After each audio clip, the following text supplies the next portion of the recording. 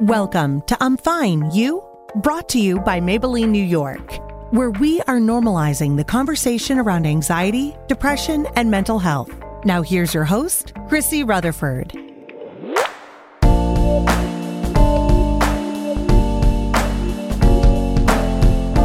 Hello and welcome to I'm Fine, You, presented by Maybelline, New York. Maybelline's Brave Together initiative is dedicated to breaking the stigma around anxiety and depression while addressing challenges and providing resources to those in need.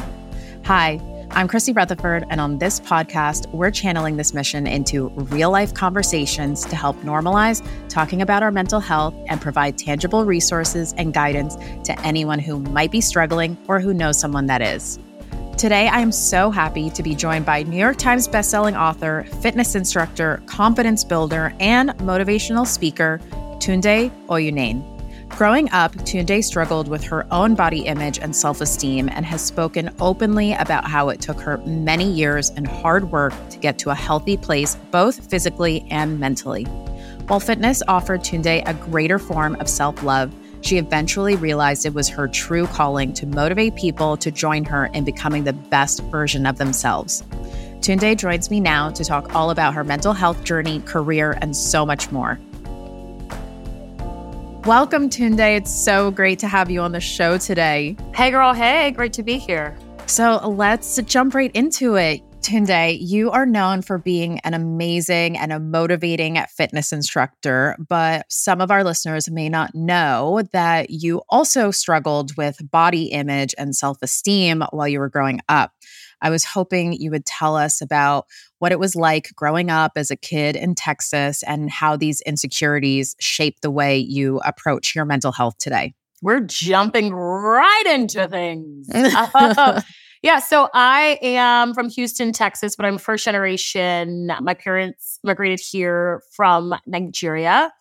I always say they came to this country with the hopes of the American dream. They wanted to create a life for their children full of opportunities that they didn't have. I think that anybody that's listening knows what it is to be an immigrant or the child of immigrants. And almost in many ways— I got my hand raised. I can relate. And no pun intended, but also like the weight that comes along with that. Yeah. And that's unrelated to the topic, but the weight and the heaviness that comes along with that. And so, if there's one thing that if anybody knows anything about Texans, we like to eat. And with Nigerians, it's the same thing. So much of our culture is centered around food.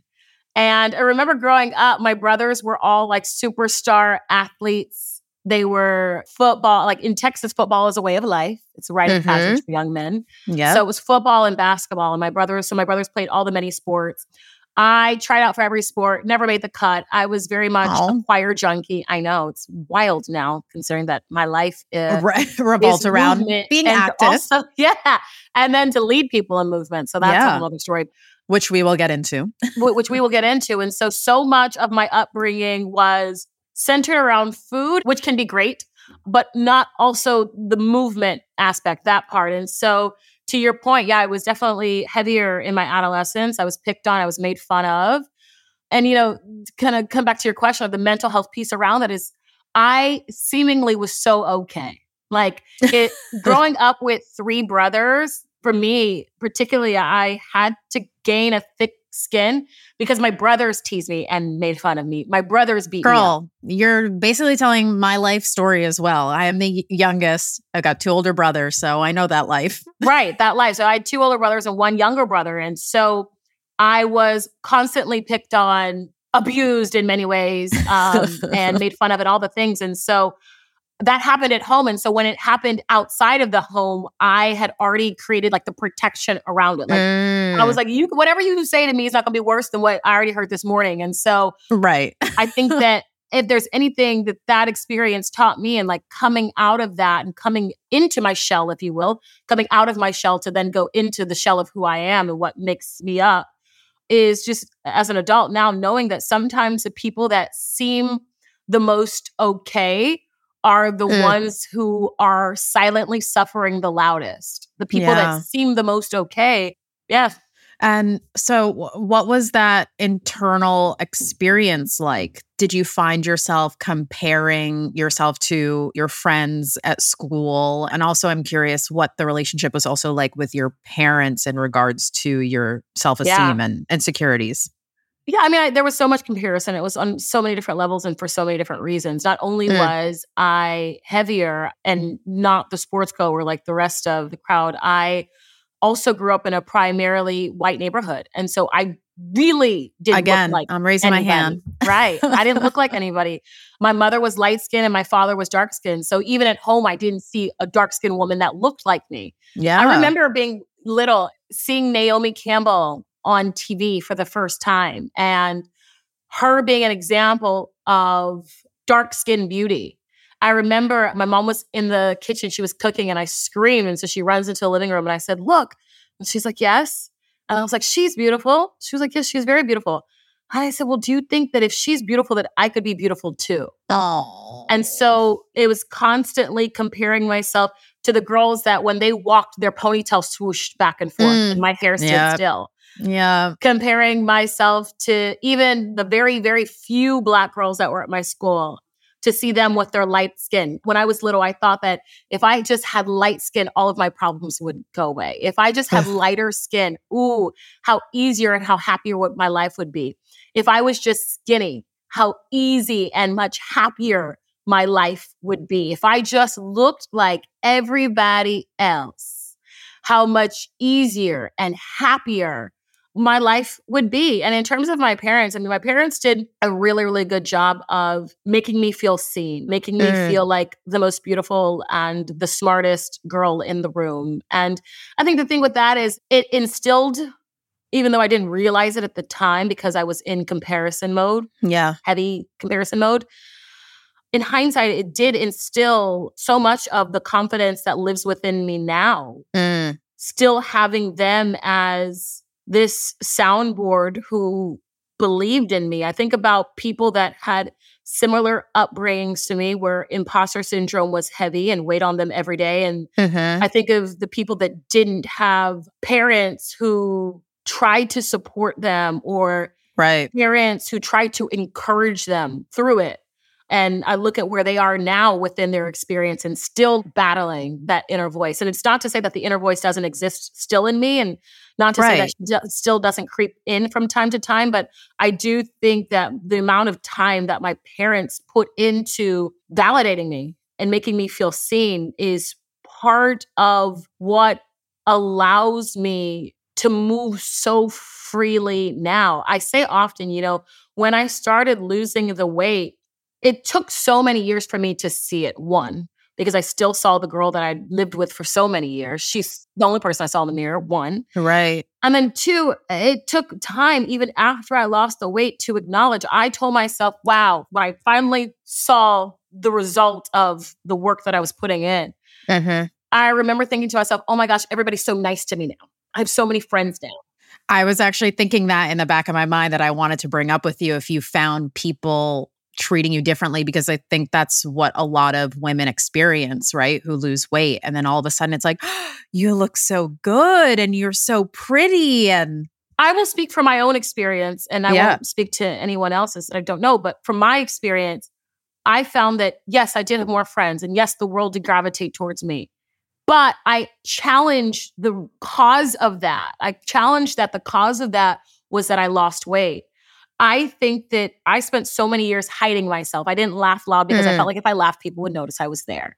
I didn't dance in public because if I danced, they would see me and then they would notice that I was there. And if they noticed that I was there, they would see my size. And so I did everything to hide myself, to shrink myself so people couldn't see me. And as I started to lose the weight, I started to unravel or remove these layers that I'd built on myself. And my confidence started to come through. And in that confidence, I started to allow people to see me, see how funny I am, see that I like to dance, see that I like to be the life of the party. I don't know. Again, I don't know if it's the fact that I lost weight and then as a result of that, the world saying, oh, she belongs, or if it was simply just a matter of me finally allowing people to see who I was. Yes, I had more friends because I was more outgoing. Yes, I had more friends because I allowed people in. Whereas prior to that, I don't know that I'd fully allowed people to gravitate towards me and see who I was. So that one's still up for debate. Wow. Yeah. And can you talk a little bit about as well, like what finally inspired the decision to focus on your health and lose weight? In short, I'll say what started the catalyst of my journey, if you will. Yes.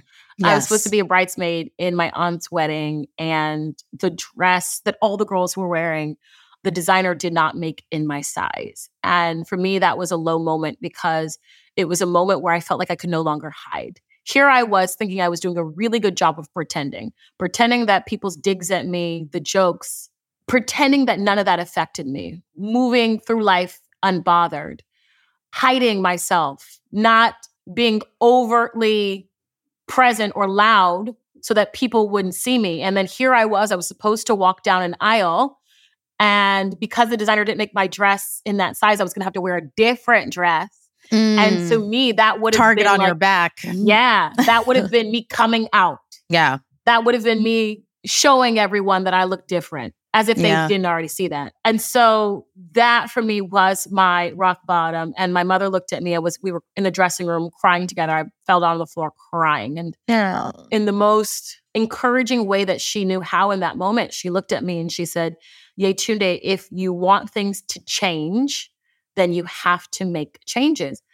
I remember I was about 15 years old then. And so I got a gym membership. And at that time, it was $39.99, which, baby, you couldn't tell me that wasn't $1 million a month. Because I was like, that's a lot, girl. For I was a teenager. Scrambling to find that $39.99. I think I might have started on the $19.99 or $29.99 one where you couldn't go every day, where you could go 3 times a week pass. Probably is what I did. And so I would walk about a mile every single day to the gym. I'd work out and then I'd walk a mile home. And it became just a habit for me. I tell anyone that is even thinking about embarking on change, whether it's something to do with your body or not, you have to want to do it for you. You have to want to do it for you, because if you were doing it for something or somebody else, once that thing or that person is removed out of the equation, you will fall back to your normal routine, your normal habit. You have to want to do it for you. That is what requires you to continue to show up day in and day out on the hardest days. Yeah. And so while I'd attempted at it a few times before, that was the first time that I really, really, really, really, really wanted to do it for me. I wanted to feel better in myself. And so I'm sure, for a lot of people listening, they might associate this change with who they know you to be right now and the career path that you're on. But you were a makeup artist first. Yeah. Talk about that chapter of your life. And then what inspired you to move over to fitness? Well, I would also be remiss if I said when I started the journey, I did seek out to lose weight. That's what I wanted to do. And then once I realized that was controlling me, my weight was controlling me, the scale, the power of that little piece of equipment, that thing. Yep. When I realized that the scale was the ruler, I decided to take control into my own hands. And I decided that I wanted to show up because I like feeling strong in my body. I wanted to show up because it impresses me that I'm fast. I wanted to show up because I am astonished with how much weight my body can lift. And so it became more about me loving the way that movement made me feel in my body and made my body feel versus the control that I did not have on a number. And your next question was around cosmetics, makeup? Yeah, your life as a makeup artist. Yeah. Yeah, I got into makeup because I enjoy gifting people with confidence. I enjoy making people feel good. Makeup was a vessel that allowed me to share my gift with the world. There was nothing like someone coming into, whether I was at the counter or a house call or a red carpet, someone coming in with their shoulders hunched over, their hair in a bun, them looking down because they didn't feel great in their skin. All right. Spending 45 minutes to an hour with them, you see their shoulders roll back, you see that hair come out of the bun, and then you see their spirit lifted. I really enjoyed making people feel good. I say that it was a vessel in which I was able to deliver my gift. Mm-hmm. Now, by virtue of what I do, being a Peloton instructor, a Nike athlete, and an author, I'm still able to deliver the gift. I know that my power and my purpose is to lead. I love it. And it's one avenue that informed the next. I had no idea. Like, I remember when I first got into fitness, I thought, one day maybe I'll work at the YMCA. When I'm retired in my 70s, I get a cute little job at the YMCA and work out with people. And I know now that was imposter syndrome setting in. I told myself that this is something that I'll do later in life because I didn't want to face that challenge and that rejection now. And so I said, you know what? That's something I'll do later when. Right. And when it happened, I say it meaning like when the metaphorical call happened that said, Tunde, this is what you're supposed to do. It was at a time in my life where I started to question my role, my future, what I was doing. I had loved makeup for 15 years. I'd been passionate about my craft for 15 years. And I was in this space where I knew that my life was meant for more. I knew that I'd found my purpose and my gift, but I knew that it was supposed to be delivered in a different package.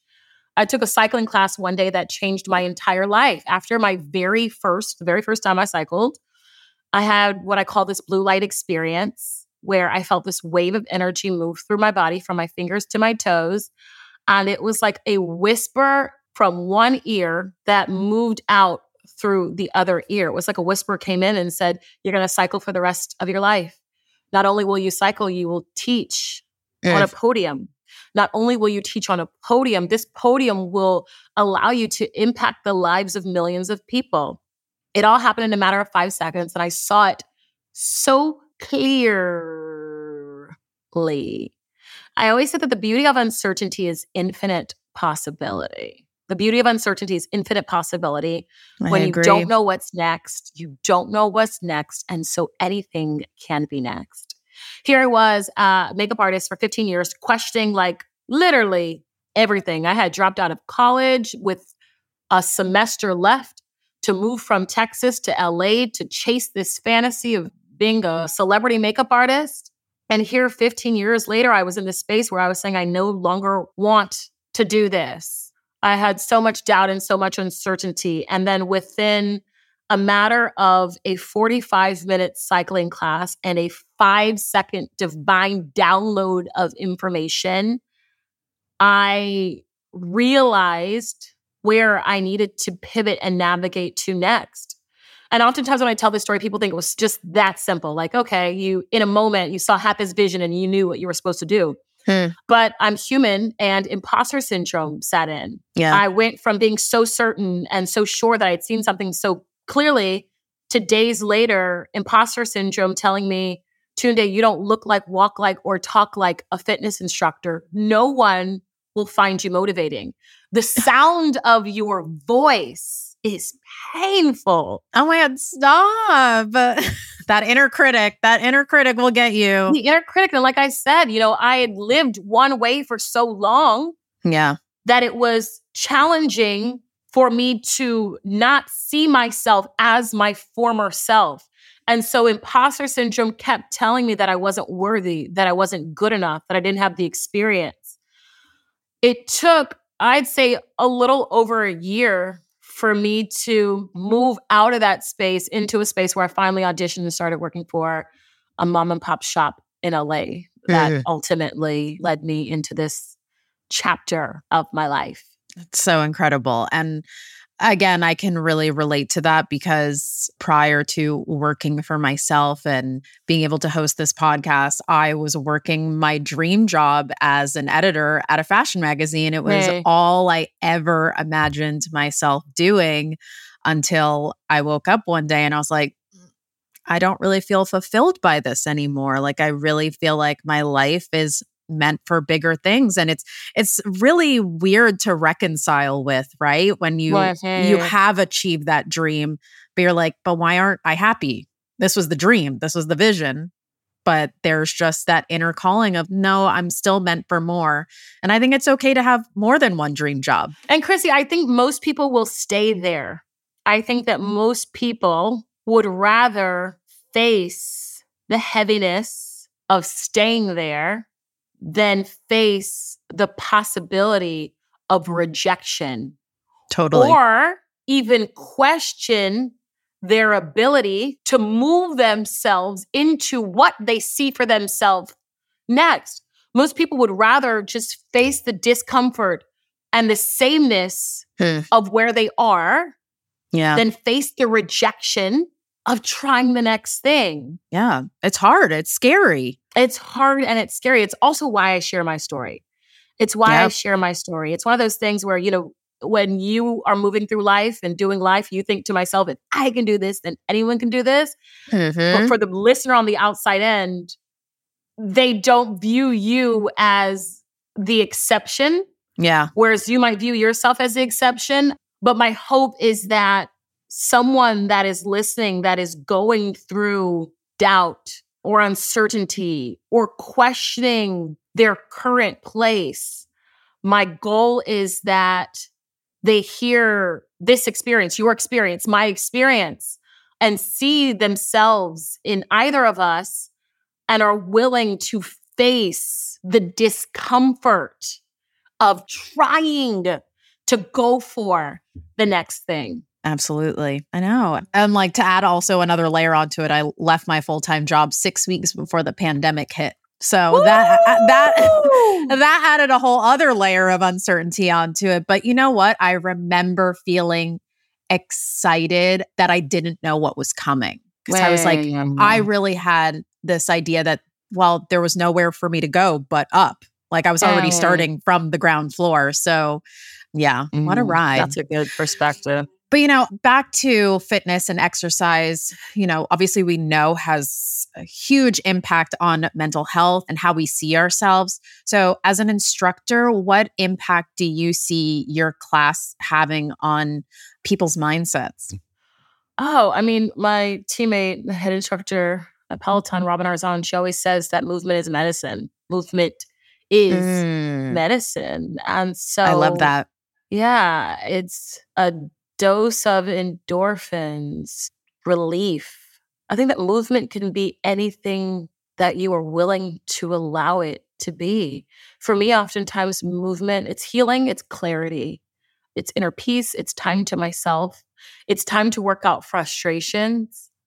I try to show up every single day as my real self with the thought that whatever energy I'm going to meet the people, the person on the other side with, is the energy that at least one person needs in that day. To say that, most days, 99.98554% of the time I show up in joy. Yeah. Because that's where I'm at. And then there are times when the world is heavy or when I have personal matters of my own going on that I may show up with a softer energy or more reserved energy, or an energy that allows in space for just self-thought. Maybe I'm quieter on the bike that day. And it allows you to take a different position where you think, reflect, zone out, listen to the music. Yeah. I trust that where I'm at is where I'm supposed to be. And my hope is that it meets that right person in that exactly, perfectly created for them right moment. Just one. I love that. So for anyone listening right now who may not have the means or time to join a class, what are some things you'd recommend people do from home to make movement a part of their routine? Baby, that Peloton app, download it. It is free for the first however many days, baby. Outside of the Peloton app, which you can use anywhere, shameless plug, download on your phone, just move. The movement can be going outside for a walk, Movement can be dancing with your kids as you are cooking dinner. Movement can be throwing on some Beyonce while you are vacuuming that house, baby. I think that when we get so like rigid in what movement has to look like for that day, we sometimes miss the point. You know, people will say, oh, I don't like running. Then don't run. Right. Find movement that you are joyful to show up and do again. Yeah. Maybe it's a salsa class. I think that movement is one of the many ways that the body can show its appreciation for life. And when I think of an appreciation for life, I think celebration. And so do things that bring joy to your body, to your life. Anybody that's listening to this that takes my cycling classes, specifically my HIIT, high intensity classes, they're like, Tunde, that does not bring joy to me. Sometimes it won't bring joy to you in the moment. In the moment, right. But it will bring joy to the way you feel after. Okay? Yes. Clarify. Yes. I know. I'm a fan of a nice morning walk or sometimes an afternoon walk. I work from home. So I'm like, sometimes I need to take a break from the computer screen and just get my butt outside. Yeah. Stretch is good movement. I know. I'm not good about stretching. I'm at the age where when I get up in the morning, I'm like, I think I need to start stretching every day. I was going to say, it really changes with age. I'm in my late 30s. It really does. And same. Now it is, like your body will sit you down and be like, we're going to stretch, baby. Because I find that it is difficult for me to even get moving now without stretching. So yes, stretch. Everyone stretch. Now, something that we all love about you is the way in which you inspire people to have confidence in themselves. You were recently quoted in Women's Health magazine, in which I should add you're featured on the cover of the October issue, saying, my superpower is my ability to be vulnerable enough to allow people in so that they too can see that they are capable. I love that. What has the journey of sharing your vulnerabilities been like for you and your own mental health? Healing. I think like oftentimes the conversations that we love to have, the areas in which we love to support people, oftentimes that feels good because it's the support we need or we needed. And so that can be healing for us. Yeah. When I or you, any one of us, when we are vulnerable enough to share, to talk about the stuff, there's healing in that. And connection. And so every single day, I get to put on, cycling shoes or my Metcons, my lifting shoes, and I get to share and connect and heal with people. Oftentimes, the healing that I'm putting out, what I'm receiving as a result of it is even greater than what I'm pushing out to everyone else. Yeah. And that's how you know it's good. Like it's good. Yeah. When it forms a circle, the healing goes out, hits one, loops around, and then slaps your ass back too. Like that's when you know it's good. That's that good stuff. Good stuff. Now, you're also an author.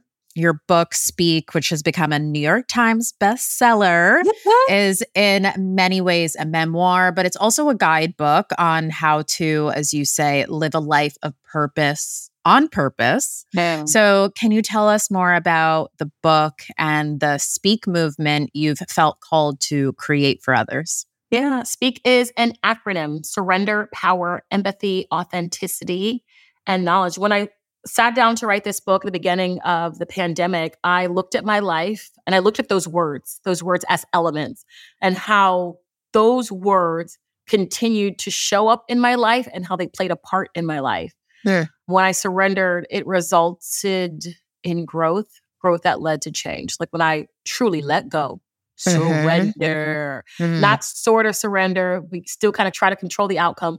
When I fully let go, it always resulted in change that led to growth. Power, I speak to it being connected to your purpose. I think that a life well lived is a life that is led in purpose, on purpose, and of great purpose. And I speak to how I stepped into my purpose that ultimately drives my power, fuels my power. Yeah. Empathy is rooted in love, specifically self-love. Yes. If I don't love me, I don't even have the tools to love you. Truly. Authenticity is the intersection of truth and trust. And it's a word that's thrown around and I think sorely understood. Authenticity is the intersection of truth and trust. Preach. When you trust yourself enough to show up in your truth, the whole truth. Yeah. And then live by that. And then knowledge is all of the stuff that's got us here, all the missteps, all the missed opportunities, all the things that went my way, all the things that didn't go my way. All of it has led me here.